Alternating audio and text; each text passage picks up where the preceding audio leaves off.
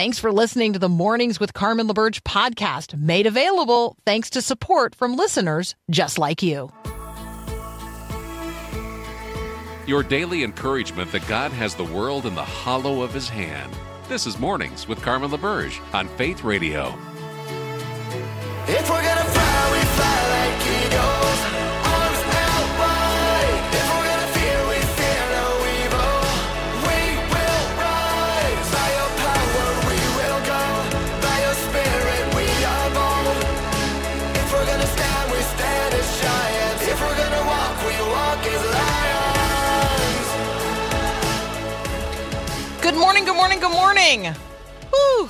Where in the Word are you today? It's Wednesday, so feel like, in the spirit of alliteration, where in the world are you on this Wednesday? I'm Carmen LaBerge. You're listening to Mornings with Carmen. Our Growing Your Faith verse of the day comes from 1 John chapter 4, verses 7 and 8. I will confess that as soon as I say that out loud, in my head, I begin to sing this verse because this is one of those verses that I learned early in my life as a song. And so, So 1 John 4, 7 and 8. Beloved, let us love one another, for love is of God, and everyone loves knoweth God. Love, See, he that knoweth God. Yeah. Well, anyway, you could look that up for something much better than the way I just did it. Here it is, 1 John 4, 7 and 8. Dear friends, let us continue to love one another. For love comes from God. Anyone who loves is a child of God and knows God. Anyone who does not love does not know God, for God is love. First, let me begin by saying I appreciate being greeted by the writer of this letter as a dear friend. Who does Jesus call friends? Because the community that received the gospel from the Apostle John, they understood other Christians to be their dear friends. And they understood friendship as something defined by Jesus. Remember, it's in John's gospel, the 15th chapter, where Jesus is speaking of friendship and love and the knowledge of God, all of which is wound up in this verse today. Dear friends, let us continue to love one another, for love comes from God. And anyone who loves is a child of God and knows God. Anyone who does not love does not know God, for God is love. So the theology of this verse is really an outward growth of Jesus' teaching in John chapter 15. Where Jesus says, as the Father has loved me, so have I loved you. Now, abide in my love. If you keep my commandments, you will abide in my love. But just as I have kept my Father's commands and abide in his love. I have told you this so that my joy may be in you and your joy may be complete. My command is this: love each other as I have loved you. And so, when we read in today's verse, dear friends, let us continue to love one another, it's intended that we hear this echo of the command of Christ. Love each other, love one another as I have loved you. And how is it, my friend, that God has loved us in Christ? Well, Jesus explains it. Greater love has no one than this, to lay down one's life for his friends. And you are my friends if you do what I command. And what has he just commanded? He's commanded love. Jesus goes on to say, I no longer call you servants because a servant does not know the master's business. Instead, I have called you friends, for everything that I know about the Father, I have made known to you. Do you see how the knowledge of God, which is expressed in love, like anyone who does not love clearly doesn't know God. It's the evidence that you know God, that you would love. And how would you love? Well, the same way that Jesus loved. All right, so today's verse is really just this incredible expression of a theology of love, a theology of friendship based in sacrificial love, and an understanding that if we don't love, then we're demonstrating that we don't know God. So, dear friend in Christ, do you know that God loves you? Do you know that God is love? Do you know that in Christ, God sees you as a child and a friend? How will you respond to God? How will you follow the Holy Spirit today in this command of Christ to demonstrate love by keeping his command? To do what? To love others as God has demonstrated his love for us in this: while we were still sinners, Christ died for us. That is love. Not just love that flows to the lovely or the lovable, but love that flows to the sinful who are dead in their sins, to the lost causes, to the prodigals. Let us love today in the spirit of the one who calls us friends and sends us to love as extensions of his love demonstrated in Christ. That's a good word for the day. Our friend Jeff Bilbo is going to join us next. We're going to talk about what you're feeling down there in your gut today. What's on fire in your heart? That's up next here on Mornings with Carmen.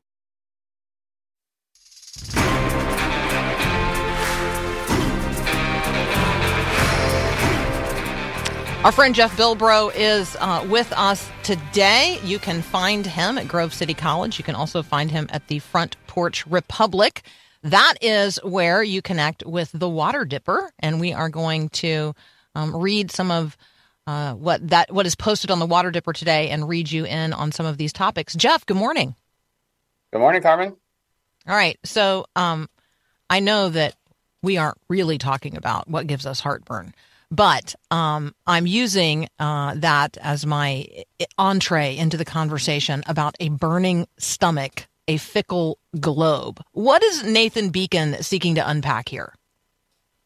Yeah, this is a really thoughtful essay, I think, in which he's trying to... So he uses his recent indigestion and sort of stomach difficulties and kind of winnowing down his diet to think through, how do we love things that we know we will not be able to enjoy, or our enjoyment of them will be limited by loss. And so he kind of goes through much bigger examples to try to get at this core question about how ought we to love a world that is perishing, that is being lost all the time. Yeah, and so if you've ever done like an elimination diet of any kind, this is kind of the conversation that where he starts. I have a friend who's doing a 40-day sugar fast, and she's like on day 23 or something, and I do think that, if you've ever had to like wear an eye patch because you injured your eye, like, right, our value of the things that we literally take for granted. Salt is a good example, right? I totally take salt for granted. And so I think it's a good provocative spiritual exercise and really great topic of conversation. There's a reason that we talk about a land flowing with milk and honey, and it's because there are lands that are not flowing with milk and honey. And so, in terms of understanding our place in the world and the privileges that we have, I'll just confess to you, Jeff, we don't often count the most basic of things as blessings, and we should. Yeah, that's right. I think Nathan talks about how Christian asceticism or self-denial, like fasting, should help us rightly love those kinds of mundane but priceless gifts that God's creation is always offering us. Yeah, it's really good. I really appreciated it. Ross Douthit, I might be mispronouncing his name, and if so, you can. So he's actually been on the show. We've talked with him on a couple of occasions. He can be among Christians kind of a controversial figure. But this conversation is actually about him.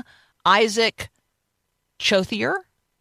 I don't know. Chothier is the profiler here, and he is talking about Ross Douthat of the New Yorker.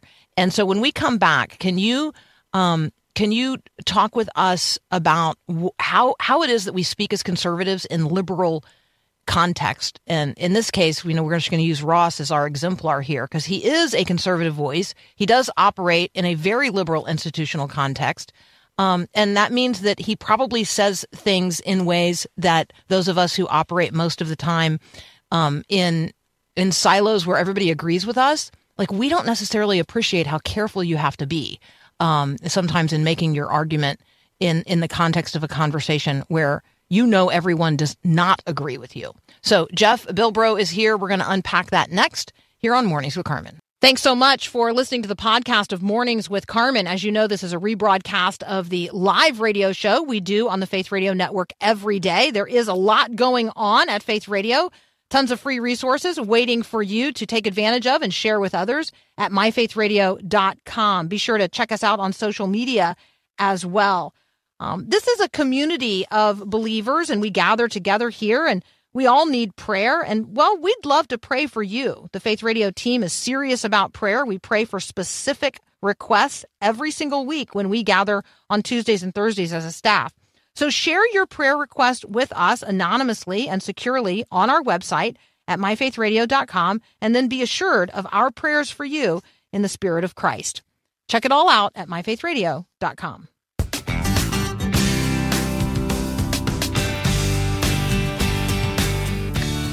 All right, if you were to read the New York Times, which I know you probably aren't doing, but Ross Douthat is a columnist for the New York Times. Today's opinion piece by Ross is pro-choice, pro-union. Donald Trump has a deal for you. Ross writes from a conservative and from a Christian worldview, and he helps us to look at what's happening in the world in which we live, sometimes in ways that we don't want to see. And so, Jeff, talk with us a little bit about Ross Douthat and what we can learn from him as a conservative voice in a liberal institutional context. Yeah, I thought this was a really fascinating profile of Ross, who I really respect as a thinker. And as Isaac sort of highlights in this, he is very good at listening to people with whom he shares pretty fundamental disagreements and working to then couch his own arguments, his own commitments, his own views in ways that build on whatever kinds of common ground he might be able to find, even if it seems like it's not going to be very much common ground.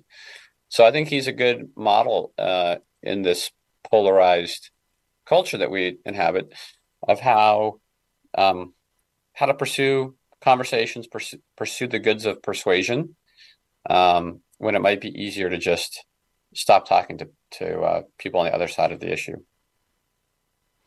Yeah, I mean, recently he wrote a piece called "Where Should Agnostics Go on Sundays?"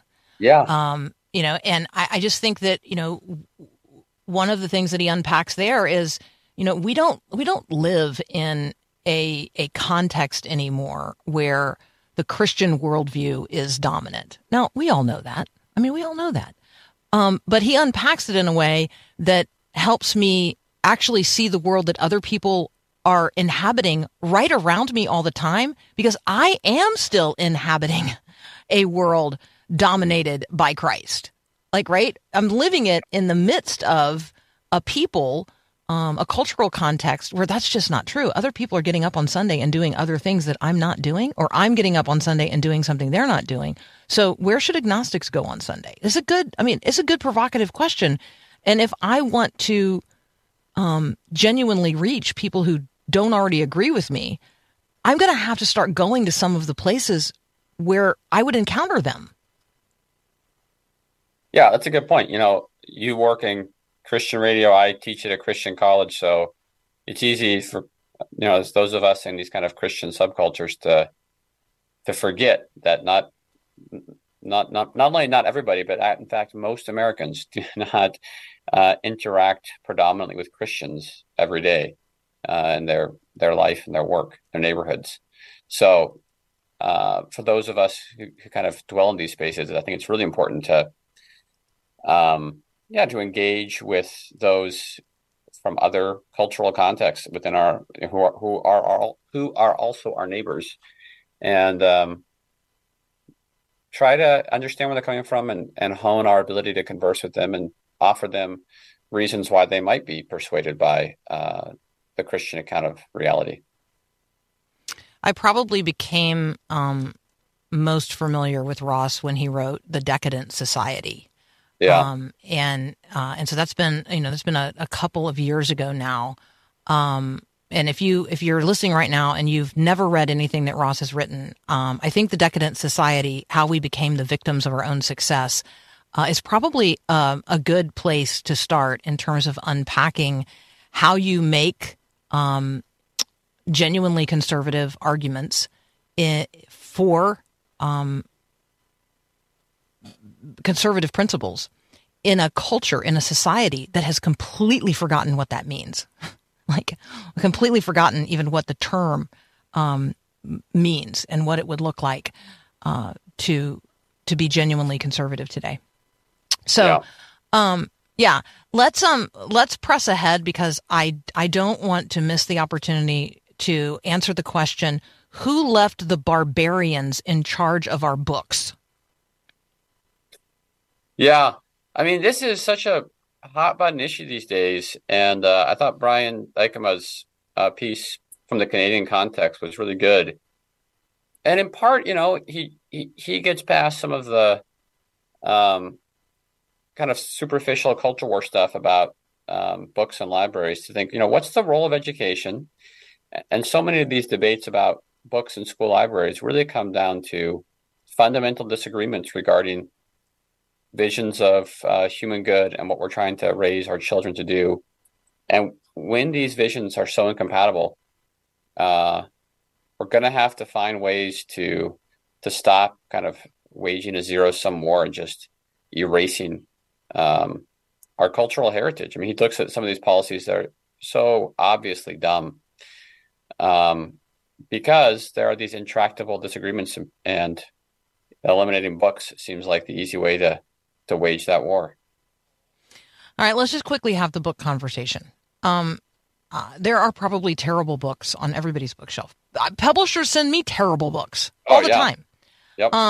And new terrible books are being published every single day. Yeah. And so, I mean, I just confess to you, I remember going to the school library as a kid. I mean, actually, remember, our class would all go to the library. You would check out a book or books, whatever.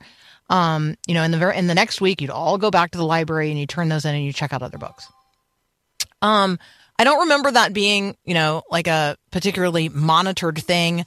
I don't remember particular books necessarily being, pushed or advocated. Maybe they were. Maybe some kids were asking questions I wasn't asking. I was at the time thought I loved animals. I thought I wanted to be a veterinarian. And so, somewhere along the way, I was directed toward the yearling. I was directed toward, all things bright and beautiful, all things great and small. And so I think to myself, I'm so glad those books were there. Those were the things I was interested in. Maybe there were kids asking questions about sexuality in the 5th grade, or 4th grade or 3rd grade or whatever. And Mrs. Chestnut, took them to a different section of the school library that I was not aware of. I guess I'm just one of those people that feels like availability is one thing. And I do understand that there are some places and some people genuinely pushing an agenda on kids. But there's also an awful lot of books available for them to read that are not those terrible things. Yeah, that maybe we could find some common ground where kids could still have access to books. I mean, in this case, written before 2008, that might still be valuable for them. Yeah, I think that's right. And Brian points out, books are formative. Books are teaching us what to love and how to love. So these are really matters of ultimate concern, the books that we read. And we have to have those hard conversations about what people are for, how we should be formed, and recognize that those do shape library stocking decisions ultimately. All right. So what is on your bookshelf? Hey, one of the things that you could do is you could, if you want to be an influencer in this particular area, you could actually buy really good books and stock the little library that's probably outside your local school. You can go and you can pre-buy all kinds of things when your school has a book fair, and you can put them on a free table. Like, you're allowed to do that. You can influence this in really positive ways. You can collaborate with teachers that you know, and you can make sure that they have access to books in their classroom that we want kids to be reading and have their hands on. So it's just become activated. Don't just become angry. Maybe that is my book conversation for the day. Amen, Carmen. There you go. Oh, I got a little amen from Jeff Bilbro. I'm having a good day already. Jeff, as always, thank you, man. Thank you, Carmen. Let's go upwards with Max Lucado.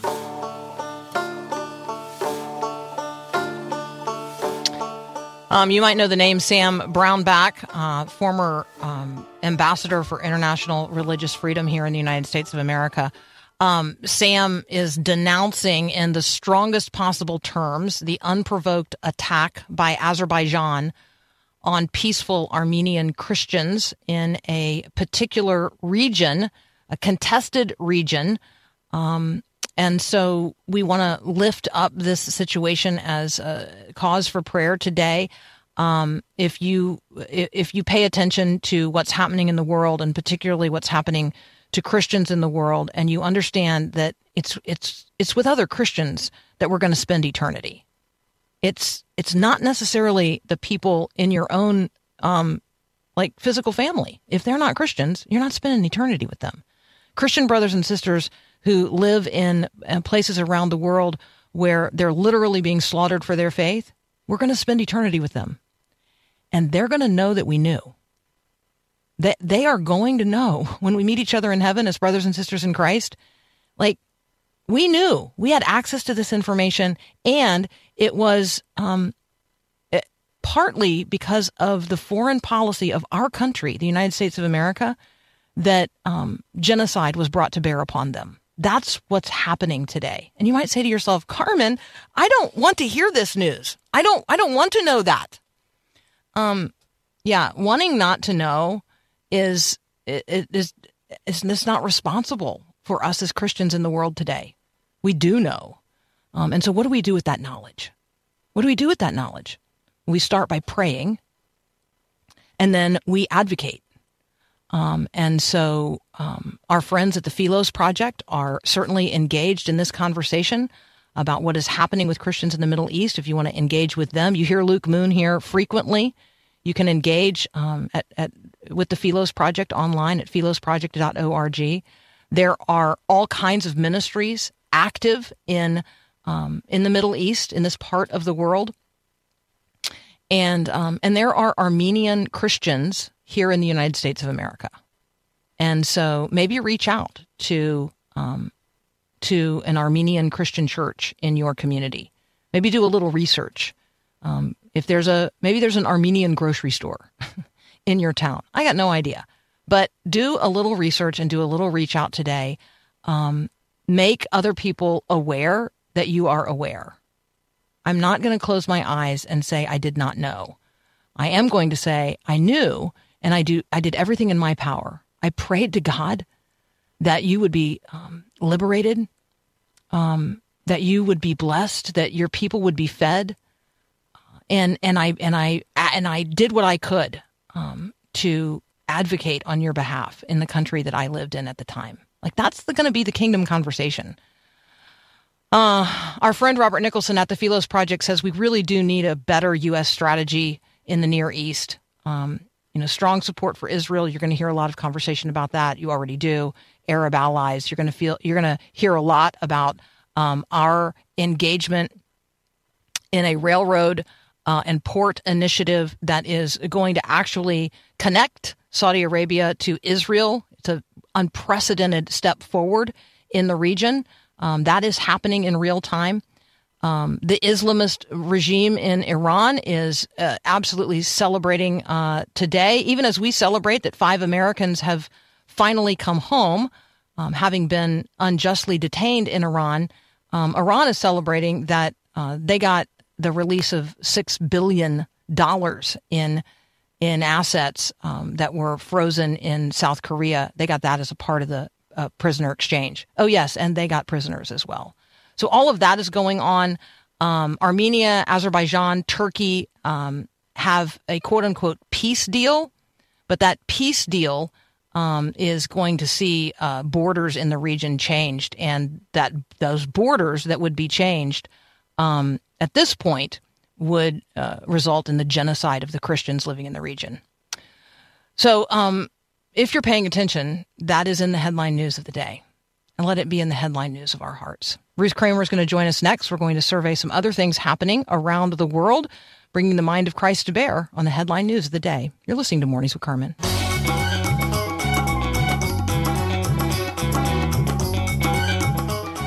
There's a semi-autonomous region in northern Iraq called Kurdistan. And Ruth Kramer from Mission Network News is going to brief us in on something that has taken place there that is certainly of concern to those of us who are Christians. Ruth, good morning. Good morning. How are you? I am well. I am well. Thank you. Tell us about Ishmael, Omar, and Mohammed.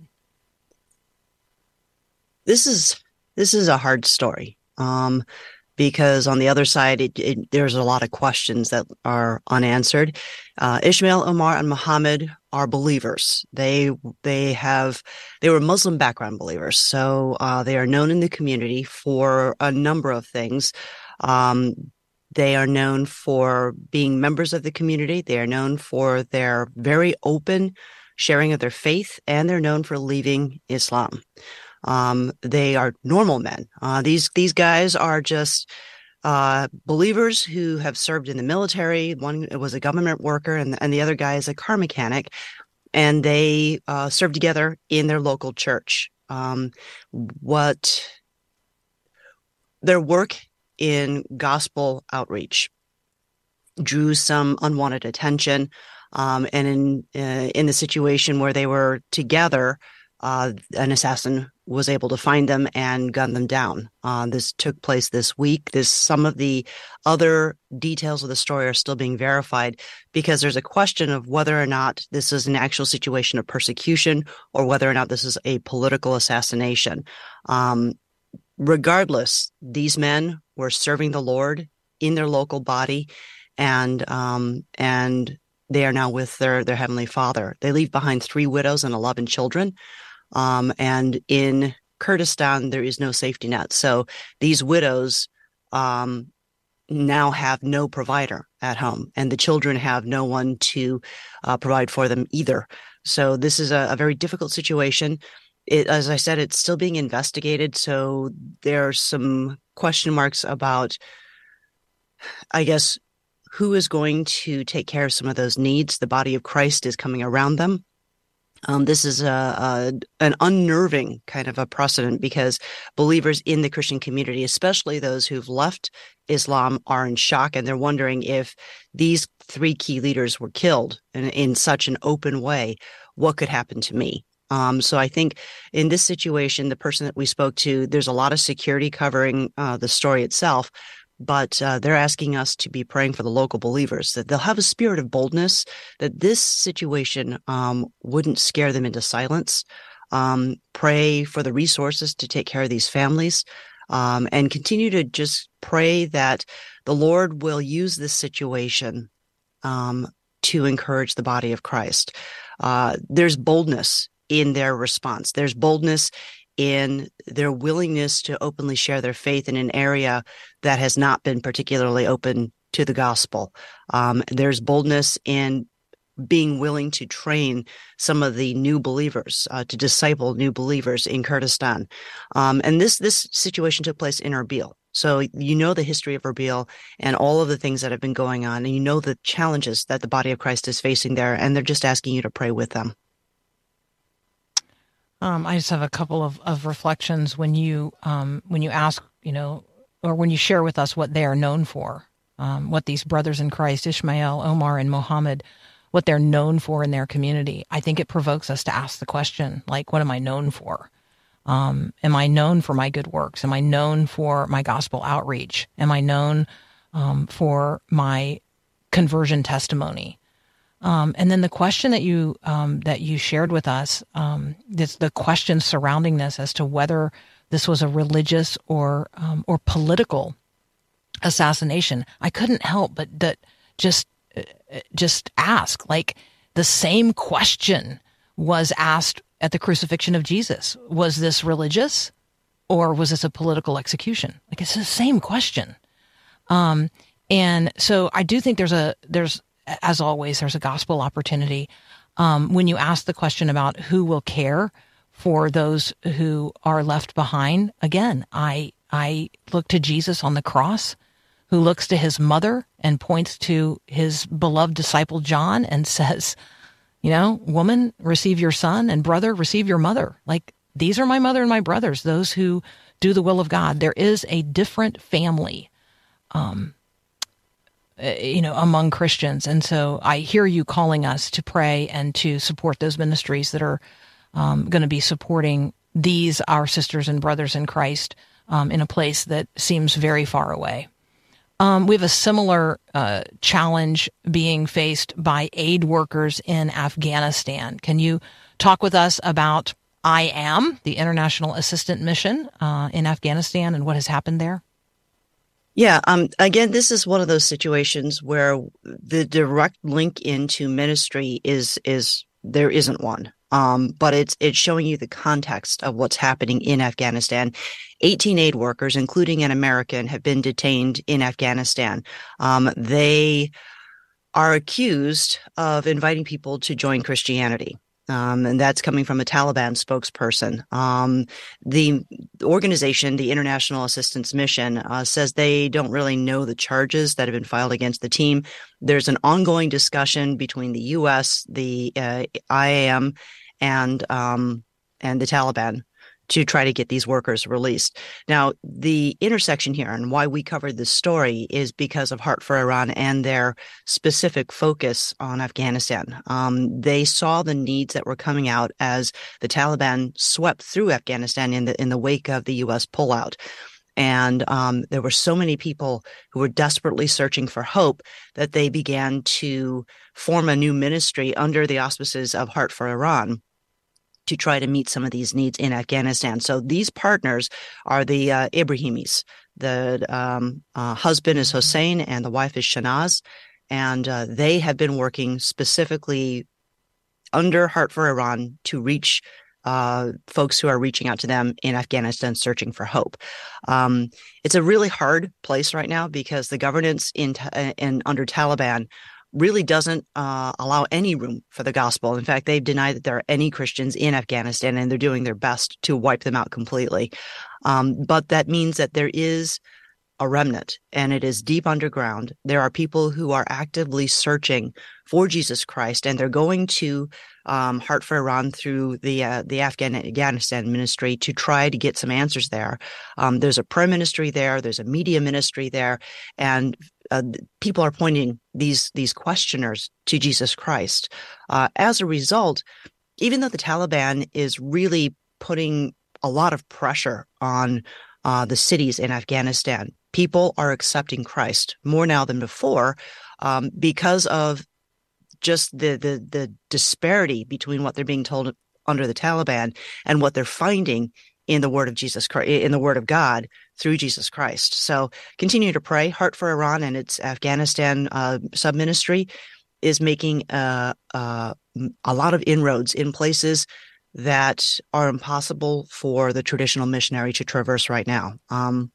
Continue to pray that their gospel access that they're providing in Afghanistan continues through the digital media ministry, that they won't get blocked, and that the resources find their way into the hands of people who need them, and continue to pray for a change in Taliban. God can change hearts. He can change the hardest hearts. And we've seen that time and time again, not only in the stories that we're hearing about coming through these ministries, but there's precedent set in Scripture. It's documented in Scripture. So we can pray and hope towards that God is doing something mighty in Afghanistan and even through Taliban.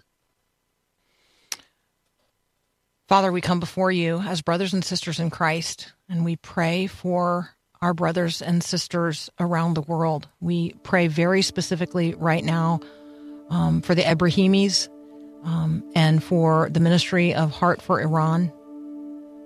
We pray for those who have been taken captive by the Taliban. Father, we pray for endurance. We pray for opportunity. We pray for protection. We pray for refuge and strength. We pray for inroads for the gospel. We pray for miracles. We pray for a radical change of heart and mind and even regime. We recognize your goodness and your grace and your sovereignty, and we pray your will be done on earth today as it is in heaven. Give this day daily bread to those who are hungry, and send forth your word. We absolutely acknowledge and celebrate that it does not return void. And so, Father, thank you for the gift of the knowledge of Jesus, and thank you for the Great Commission that sends us to bear his great and good news to others. In Jesus' name we pray. Amen. We're going to continue our conversation here in just a moment with Ruth Kramer. You can find everything we're talking about today at Mission Network News, missionnews.org. You're listening to Mornings with Carmen. You may not think of yourself as a courageous world changer, but you are. Sometimes fear rules the day and keeps us from identifying in these ways. But when you step out in faith and decide to take action in the moment, living this day in light of that day, in light of eternity, you change the world. Mornings with Carmen is part of listener-supported Faith Radio. This content is only available because of your support. The impact on people's lives, the reach around the world, it all happens because you stand up to make a difference. Now is your time. So take the next step and be bold by joining the support team. Click the link in the show notes or go to myfaithradio.com and make this day count for that day.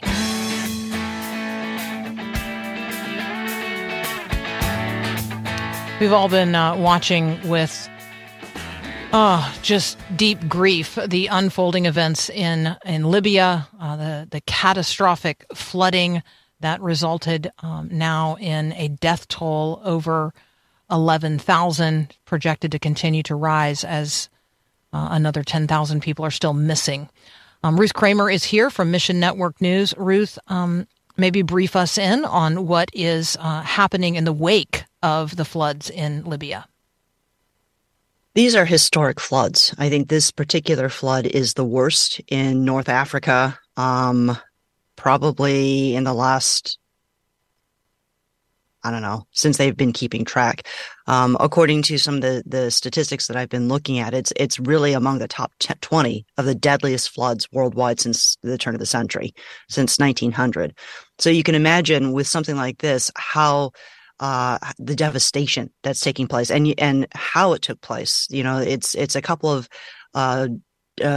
dams that were deteriorated and uncared for that finally gave way, and the city of Derna was completely flooded, and thousands are missing. Now, in the wake of that, you had initial estimates of death tolls that were 11,000, and then as the aid group started getting in there, they revised it sharply downward. That doesn't mean necessarily that the numbers were that off. It means that they found X number of people, and that there are several thousand who are missing. So the situation is complex because Libya's government, such as it is, has turned away aid groups that are coming in. So they've turned away like United Nations. They turned away international aid coming in. Weirdly, the rebel groups that have been kind of picking at each other and fighting up in the hills have their small militias. They've actually banded together to provide some of the relief aid that isn't getting into the survivors. So I guess there's a silver lining there, but ministry in Libya is very, very difficult because it's one of those places that's really hard in terms of the gospel. It's so extreme in its Islamist beliefs that Christian organizations have experienced a lot of persecution, a lot of oppression, and been denied entrance into the country. So the church there is deeply underground. It means that there isn't a standing network in place to respond, as we've seen in other places where you've had, like Turkey, where you had massive crisis happen and the church network is in place. And so when aid comes in, it is efficiently distributed and quickly, much quicker than what can usually happen with international aid. In Libya, it's not that way. Libya is basically a failed state.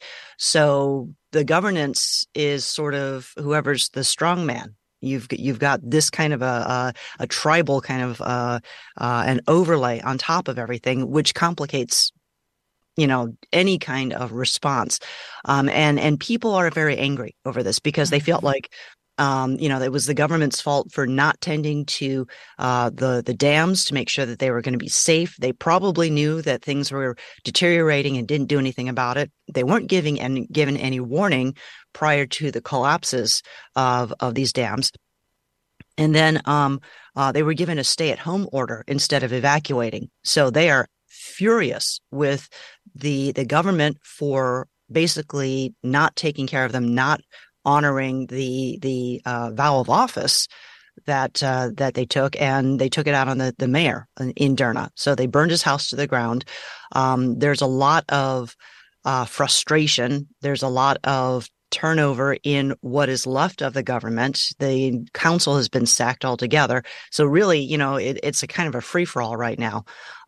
In this state, ministries are not necessarily going to be allowed in to provide much of anything. So a lot of the ministry that's coming into Libya is coming in through digital media. And that's where Sat7 comes in, because they know in these kinds of situations, aside from meeting those physical needs, the spiritual needs and the emotional needs are already on the rise. And tragedies like this have people asking really hard questions. So they have hard questions. They go to the religious leaders, and those religious leaders don't really have much to add that provides them comfort. So they start asking other questions like, what does the Christian Bible have to say about this? And that's where Sat7 comes in, because it provides biblically based programming that gives hope to people who are searching for answers, that gives people hope because they are desperately searching for this. In the day in, day out right now in Libya, there's a lot of confusion and despair, and they just want something that is